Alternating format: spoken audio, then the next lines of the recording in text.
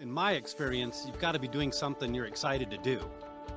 And if you pick something that you didn't, like prospecting, what does that look like? Well, did you do that because you decided that that's the best path of success in your business, and that's also what you're good at? Maybe some, but not most. Depending on what that prospecting scenario looks like, you're probably doing something you're never going to like, and it's always a grind. So one of the things we talk about is, there's a lot of ways to build a business in real estate. Let's find one that you're excited and passionate about and wired to do. It is still work. It is still, the grind, but it's a grind that you're good at. Welcome to the Freedom Chasers podcast, where we bring you interviews and discussions that share the stories, successes, goals, and dreams of real estate agents and real estate investors pursuing a life of purpose and freedom. All right, guys, today I get the pleasure of interviewing Dr. Roger Hall and Jerod Lee. We had Jerod Lee on the podcast a little while ago. This was the guy who was doing a lot of transactions by just doing the things he loved in life and bringing people along the ride and doing transactions. So he's brought Dr. Roger Hall today to talk about mindset, peak performance, and we're going to get into how that is and how it relates to real estate. Dr. Roger Hall has written 2 books, The DIY Brain and Staying Happy and Productive, the 10 things most, I'm going to get this slightly wrong, the 10 things most successful people do. But Dr. Roger Hall, thanks for coming on the show. Let's start right away with, what is the biggest mindset mistake that business people, maybe real estate agents, are making? The number one is they're not aware of the mindset problems that they have. They just kind of roll along in their life, and they never stop and examine their thinking and how thinking drives everything. So most people are just scurrying around, reacting, rather than understanding how their mindset, how their thinking affects everything. And this is probably a large part, would you say, due to the fact that they're so focused on making the dollar right now that it's just like a lack of recognizing the value of planning? Or it's not just planning. I would argue it's really self-awareness. We all have a stream of consciousness that runs through our mind all the time. We're constantly having an internal dialogue. And very rarely will people ever look at that stream of consciousness or that inner dialogue. And the work I do with people is I get a bucket and I scoop it into that stream of consciousness and I sample what's in their head. And what I typically find out is there's head trash. There's trash floating down the stream of consciousness, and they're not aware of it. Most people have no idea how to monitor their thinking. And if they can't monitor it, they can't manage it. So I had a gal on the podcast maybe 8 months ago, and she said, like, all the bottlenecks in a real estate business or in a leader's business comes back to unprocessed past trauma. Would you initially agree with that statement? Would you not agree with that statement? No, I wouldn't agree with that. Trauma is a factor, but it depends on how big the circle of what's contained in trauma. We all have regular life experiences that set us on a pattern of thinking that don't have to be trauma. So it's any past experience trains us to think in a certain way. Trauma is a subset of that. But even my good experiences give me a mindset. So it's if there's a bottleneck, it's a problem in thinking coming from a past pattern that no longer works. And that past pattern could be good or it could be trauma. If people recognize that their mindset is like a complete dumpster full of trash, like do they like need to figure out and roll the dumpster away and start new, so to speak, or is it gradual improvement? What's the right process for cleaning up your mind? Yeah, I wish there was like a magic button you could push on your head to reset. That's called a stroke. Okay, nobody wants that. I know a person who had a stroke as a young man, and his whole life changed because it affected the part of his personality and interests. And so he's super functional as an adult, but he's a really different person. You don't want that. You don't want to have a stroke. So all of the change you're going to make is going to be gradual. I mean, it took you a lifetime to build your brain in a certain way. And if you want to modify it, it's going to take a long time to change the way your neurons are connected. And the way you change the way your neurons are connected is you start thinking differently and behaving differently. And in time, the neurons will reconnect differently. Do you have to take one thought at a time? Can you tackle multiple? Good question. That's a fantastic question. I'm definitely of the one at a time model. What happens is people, well, I'll give you this example. What's January 17th? I'm not sure. It's National Quitters Day. That's the day that most people quit on their New Year's resolutions. And the reason New Year's resolutions fail is not because, and people tell me, oh, failure of planning, or they didn't want it enough. You know what the reason New Year's resolutions fail is? We choose more than one. If we look at people who decide, I'm going to change one thing at a time, then they're far more likely to make that fundamental change. There's a great deal of research explained by a guy named Charles Duhigg in a book called The Power of Habit. And he talks about a thing called a keystone habit. And if I want to change a series of habits, what he says is you get one habit and you get that so that it's just like breathing. And then once you've changed that habit so that it's just like breathing, then you add another on top of that, and you add another. So it's a foundational habit. And so when people ask me, well, there's this thing that's really hard for me to change. Should I start there, or should I start with an easy? And my answer is always start with the easy, because you've got to get a win and you've got to get a foundational habit started. So if we were to talk about, like, say, weight loss, is weight loss one habit, or is weight loss a series of habits? Weight loss and food are really, there are 1,000 decisions a day. And so changing one factor at a time, rather than saying, well, let me pause there. You can change everything all at once. Here's how you do it. You hire Jenny Craig, you throw away all of your food, and then you let Jenny and her team make all the food decisions for you. Now, if you're not willing to throw away all your food and substitute with someone else taking control of your life, then it's one thing at a time. So let's look at a cup of coffee. Do you drink coffee, Matt? Not very often, but not. So do you drink tea? Do you drink anything else? Lots of water. Lots of water. Okay, so water doesn't have a lot of decisions. Let's use coffee. So people go get a cup of coffee in the morning. What are the decisions involved with just a cup of coffee? Like regular, decaf, how big? Then do you put a creamer in? If it's a creamer, is it an almond creamer? Is it a soy creamer? Is it an oat creamer? Is it real milk? Is it half and half? So we're up to 9 here. Then do you have a sweetener? That's 1. So is it honey? Is it sugar? Is it an artificial sweetener? Do you see where 100%. I'm going? On a single consumption of food, you've already got 13 or 14 decisions. And so when you want to change in weight loss, you've got 1,000 decisions a day. So choosing one subset of those things, like, okay, I'm going to change my breakfast. That's enough until that becomes a keystone habit. Then you change your lunch, or you change if you're going to eat one of those meals. So it's one thing at a time, starting with small things, building keystone habits, build until you've got, a skyscraper. So let's talk about the Jenny Craig analogy. So essentially that's outsourcing the decisions.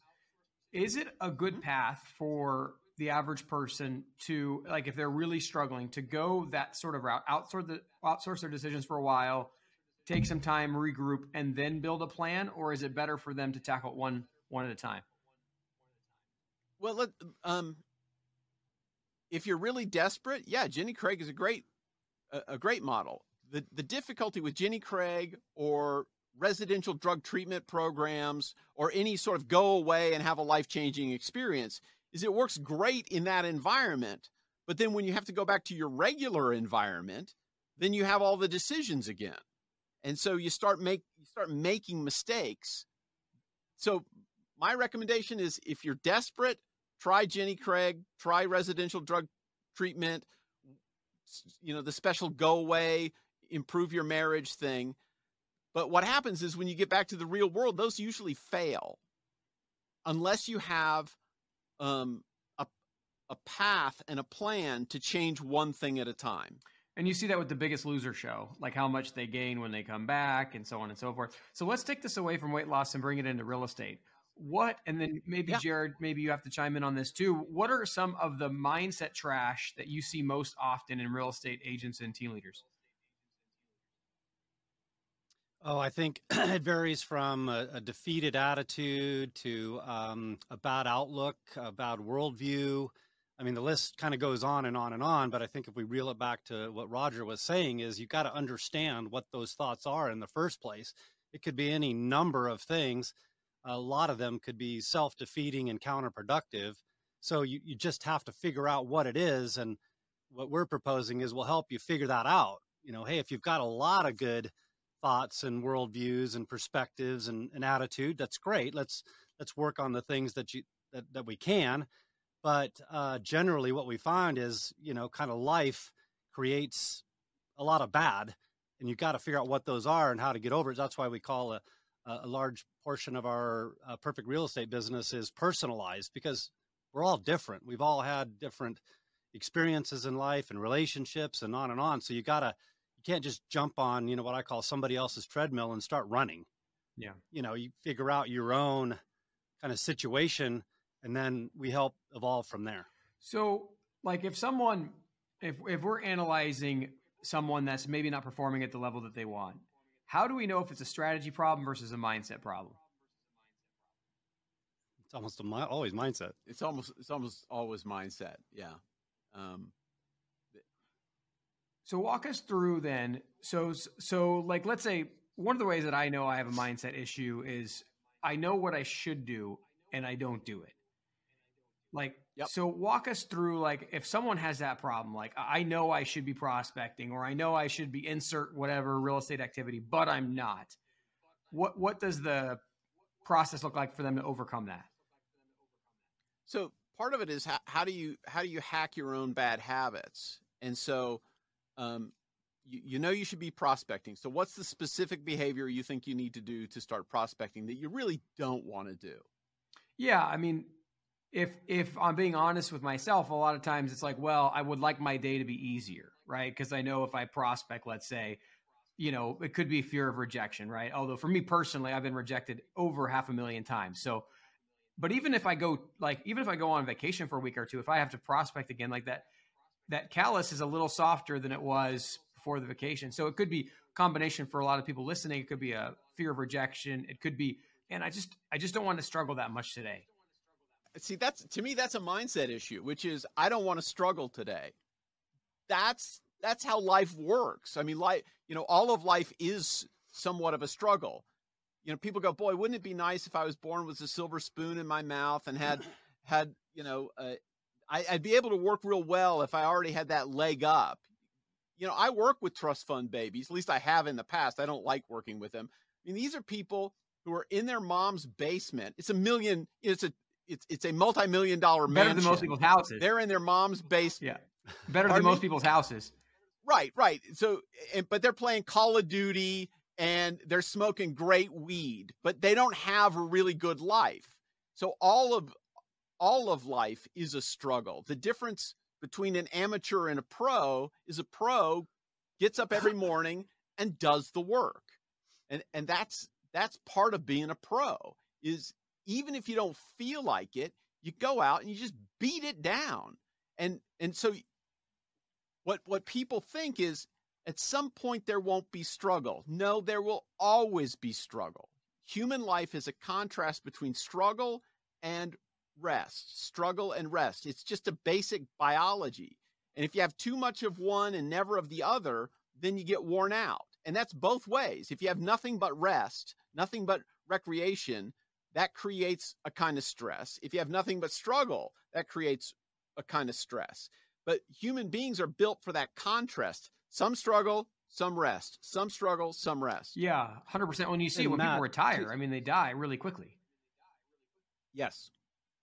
Matt, I was going to interject one other thing too, is when you mentioned prospecting, you know, in my experience, you've got to be doing something you're excited to do. And if you pick something that you didn't, like prospecting, what does that look like? Well, did you do that because you decided that that's the best path of success in your business, and that's also what you're good at? Maybe some, but not most. Depending on what that prospecting scenario looks like, you're probably doing something you're never going to like, and it's always a grind. So one of the things we talk about is, there's a lot of ways to build a business in real estate. Let's find one that you're excited and passionate about and wired to do. It is still work. It is still, the grind, but it's a grind that you're good at. So I think that's a miss quite often. Yeah, Jerod made a great clarification, Matt. What I was focused on was the part of your day that is the grind, and everybody has grind in their day. They have stuff that they just don't like to do, and what pros do is they push through it. What Jerod is talking about is, and I agree with completely, is a concept called flow. Are you familiar with this concept? Yeah, flow state. Yeah, being in a flow state. So the researcher who coined the term is a guy named Mihai Csikszentmihalyi. If you just type in Mihaly into Google, it'll autocomplete his last name, because it's, they should have called him Dr. Alphabet, because he's got a letter, every single letter in his last name. So Dr. Csikszentmihalyi said, essentially, when you're solving a challenging problem in your domain of expertise, you lose the sense of time. You join with the work, and it's a real experience of pleasure in that concentrated work. And happy people experience flow every day or nearly every day. And in my study of exceptional people, you want to know how much flow they experience every day? Everyone who listens to our show knows Tim and I are passionate about obtaining financial freedom through real estate investing. We also know that everyone's situations and goals are different, and while there are programs out there that show you a path to financial freedom, many of these programs are just too cookie cutter and don't take your personality, situation, and desired outcome into account. Think about the number of times that you've watched a guru online and tried to do the exact same thing as they did, but had nowhere near the same results. You are not alone. When I got started, I was continually paying for courses and getting only partial results until I discovered the path that made sense for me. The results prove this out. Most online course creators have let us in on their dirty secrets that 90 to 95% of their students never complete their course and achieve their desired outcome. This is not something that we're okay with. The benefit of working with Tim and I is that we are interviewing between 5 and 20 people every single week. We have accumulated hundreds of seven-figure strategies and gotten inside scoop from these successful entrepreneurs. We're able to work with you to pick the strategy that will best fit and then help you create the custom plan to take you quickly into financial freedom. As a former math teacher, I always taught my students that the fastest way between 2 points is a straight line. If you want to get rid of the many curves in the road that can make the journey longer and more costly, then go to coaching.freedomchaserspodcast.com and book a call with us. And let's get you on a straight line path to freedom. Let's say 30 minutes. 30 minutes to 2 hours. If you can find that thing that you do that puts you in flow, and you do that half hour to 2 hours a day, if you do it 2 hours a day, you will be a world-class person at what you do. But even then, even world-class people, world-renowned in what they do, have 6 hours of just grind work.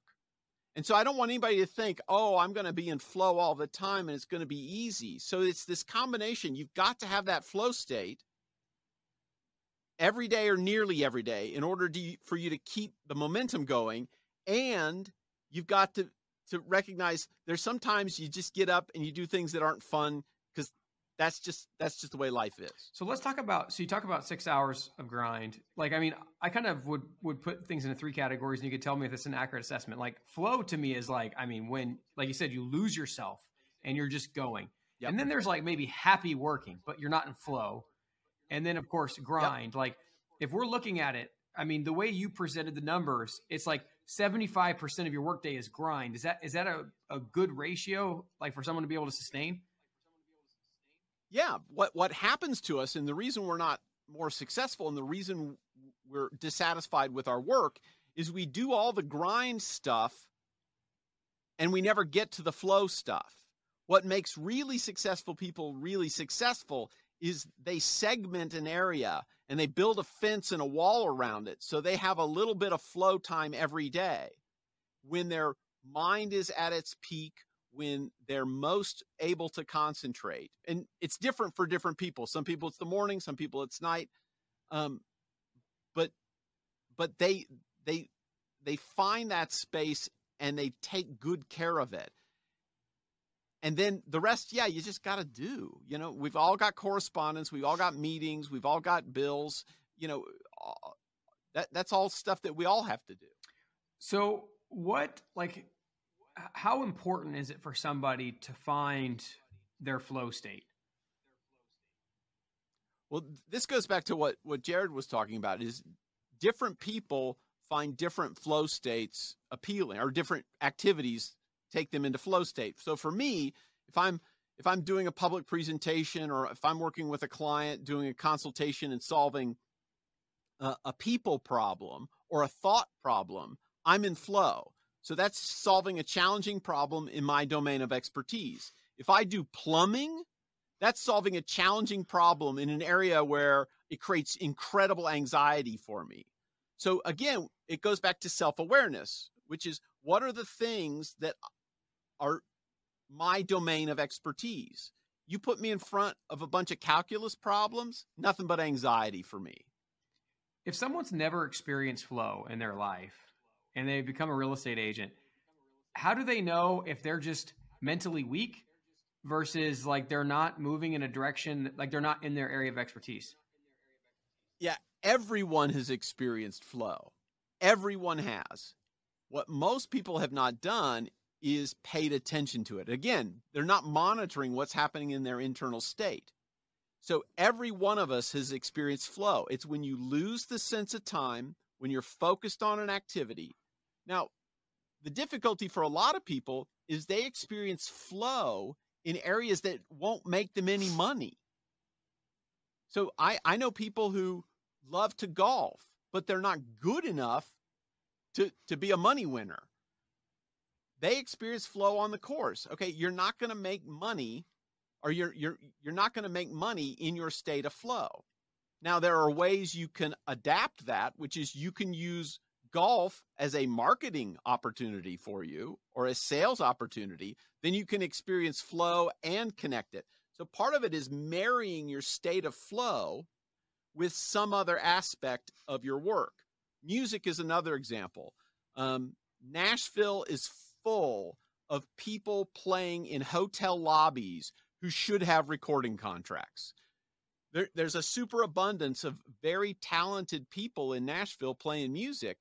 That's where they experience flow. So how do they make money? Well, they adapt their musical talents to some other area that's likely to make them money.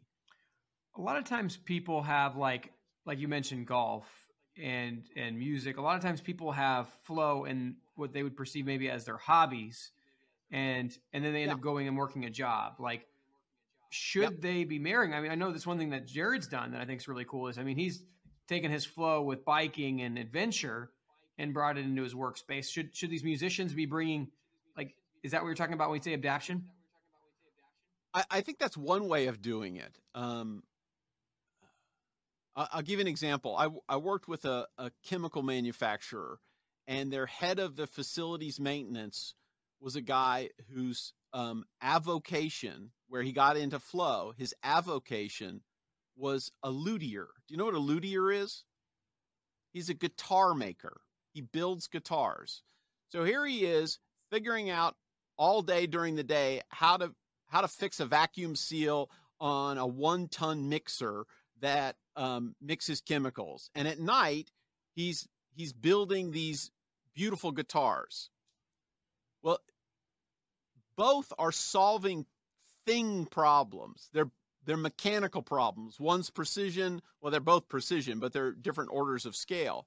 So he really got his meaning out of his vocation. He was in flow when he's building guitars, but there are things about solving physical problems with things that he did in his daily work. So you can figure out if you know what you really love, what of that can you apply to your money making part This of your is life? an interesting take on it. So basically what you're saying is, okay, if you actually study your hobby, you break down your Yep. hobby not for what it is, guitars. It's like, what is the under skill or the under concept that's creating that flow, and that exists somewhere in the marketplace? Yes. Yes. Yeah, my example in our prior podcast, Matt, was I love recreating and I love socializing, being around people. So for me to not have a separation between my work life and my personal life makes sense, because why wouldn't I take the opportunity to further my friendship process with my clients? I'm doing what I love to do. I'm being active and I'm in front of people, but I'm also bringing clients into my life 100%. and vice versa. So, but it starts with that first question. What's the biggest problem? It's self-awareness. People don't know what's in their thoughts. They don't know themselves well enough, and they assume everyone likes the same stuff they do. Yeah. 100%. You know, one of the things we always say to other people is, how hard could it be? Like, it's easy for me. Why can't you do it? Well, because they're not good at that stuff and they don't like it. Yeah, and even when the task seems simple, a lot of times they're simple because the person doing them is really, really talented. Right. Mm-hmm. Like I just remember going to watch professional baseball players catch balls in the outfield, and I'm like, gosh, they make that look easy. Or like me on a sales call, people are like, oh, I could do that. And it's like, well, maybe if you say this thing the right way to the right person, it actually becomes easy. But if you say it slightly differently, good luck. Right. That's exactly it. It's called the Dunning-Kruger effect. Have you heard of this before? Yeah, but The Dunning-Kruger. Yeah, the Dunning-Kruger effect is when you're an expert, you look at amateurs and you think, why can't they do this? This isn't that hard. And you forget the thousands of hours it took you to get to that level of expertise. The opposite is true.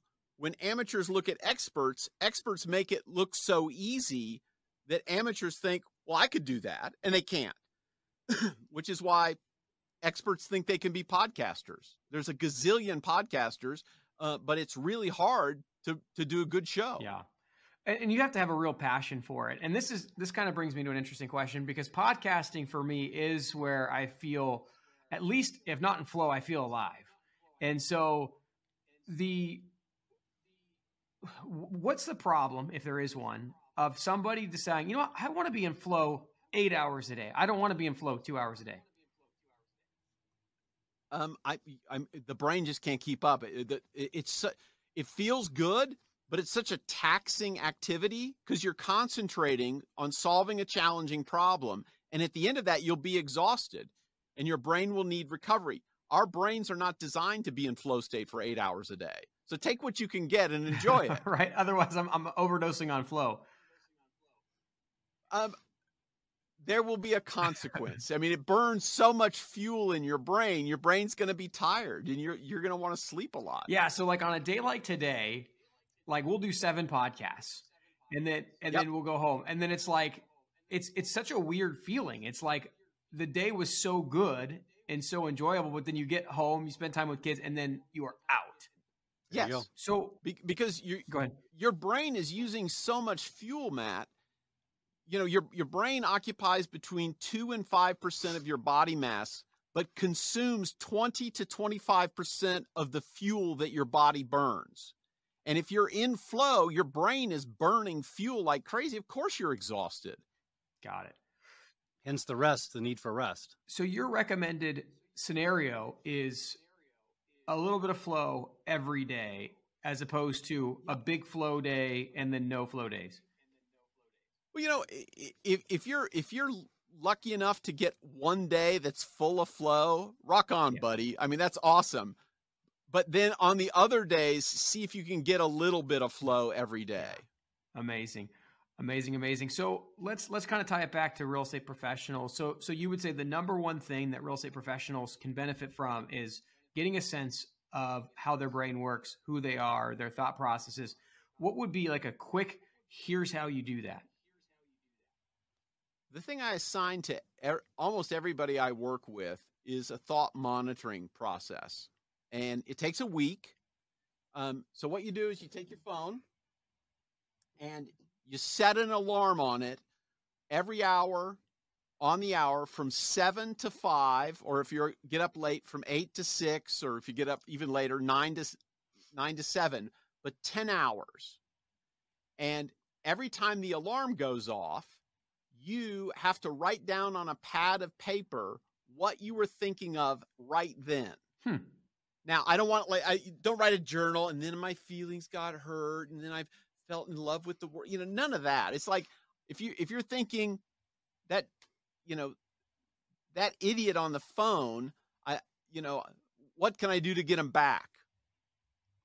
Or if you're thinking, how am I going to pay my mortgage? Or how am I going to make payroll? Or I ought to have done something different. Whatever it is, you write those thoughts down. And if all you're writing down is, I want a cheeseburger. Oh, okay.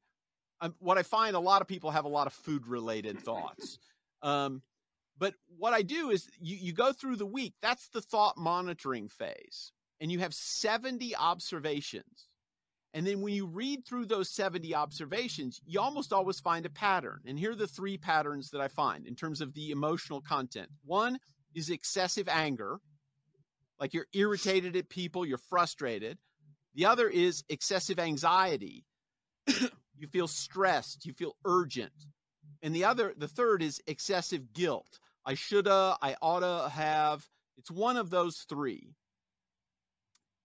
And what you do then is you find out, okay, what are the patterns of thought that are destructive in my head? And those 70 observations got you practiced in figuring out how to monitor your thinking. That's the most important thing you've done, is you've trained yourself through 70 practices on how to monitor your thinking. The second phase is thought stopping. So the next week, whenever one of those guilty thoughts come in, or angry thoughts, whatever it is, you go, oh, there it is again. Oh, I see it. That's not productive. That doesn't get me where I want to go. And then the third phase is thought replacement. And this is where you need a helper. So you find a trusted advisor, a consultant, a counselor, a pastor, a religious leader, somebody you trust, some trusted family advisor.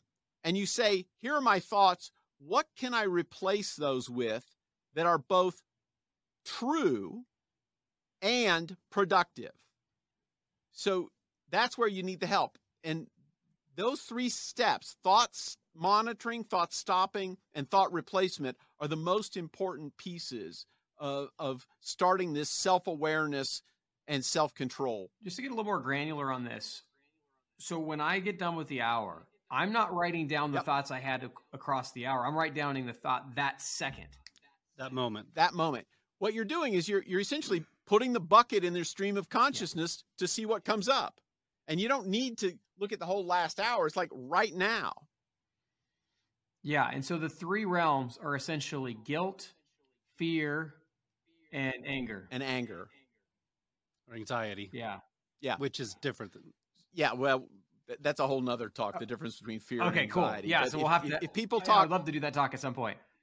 That's a good one too. If people talk about feeling stressed or urgency, that's anxiety. Yeah. Okay. Got it. Awesome. Well, what are you guys up to the next 12 to 18 months?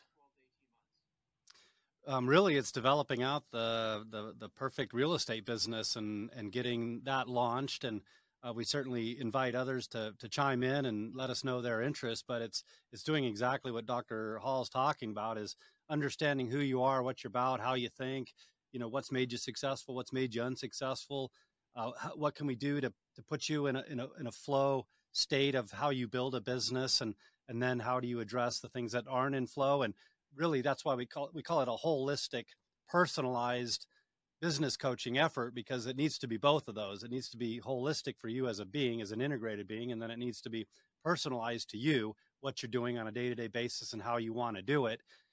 So we'll have challenges and then coaching programs that people can come into. The third book that Dr. Hall has is a program, or that we'll go through. It's a course. It's a course. There you go. And we'll just walk through it. So you really, in a coaching program, whether it's real estate or any other, life or business, it's really setting that foundation, which is, in the mind first, and then introducing the different specific aspects of your real estate business or whatever it is that you're working on. So we're just building all that out. So I'll add a couple things. So one is together we're going to record a course, an expedition course. The course book I have is called Expedition, and so we're going to record the sessions of that and try to prepare that to make that available online so people can get the content without having me in person.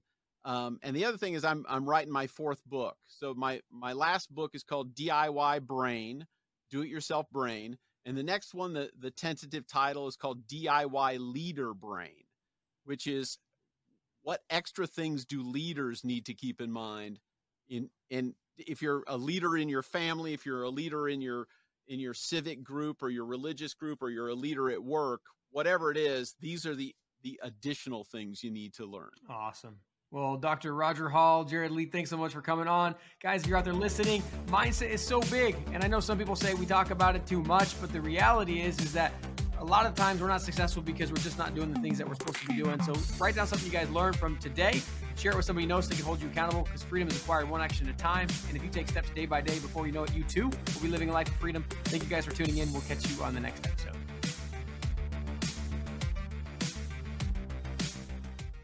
Please like, comment, share, and subscribe. Engagement is like gold to us. We can't do what we're doing without it. Reviews and subscriptions, particularly on Apple, Spotify, and YouTube, are worth more than money. So please do what you can to support the show.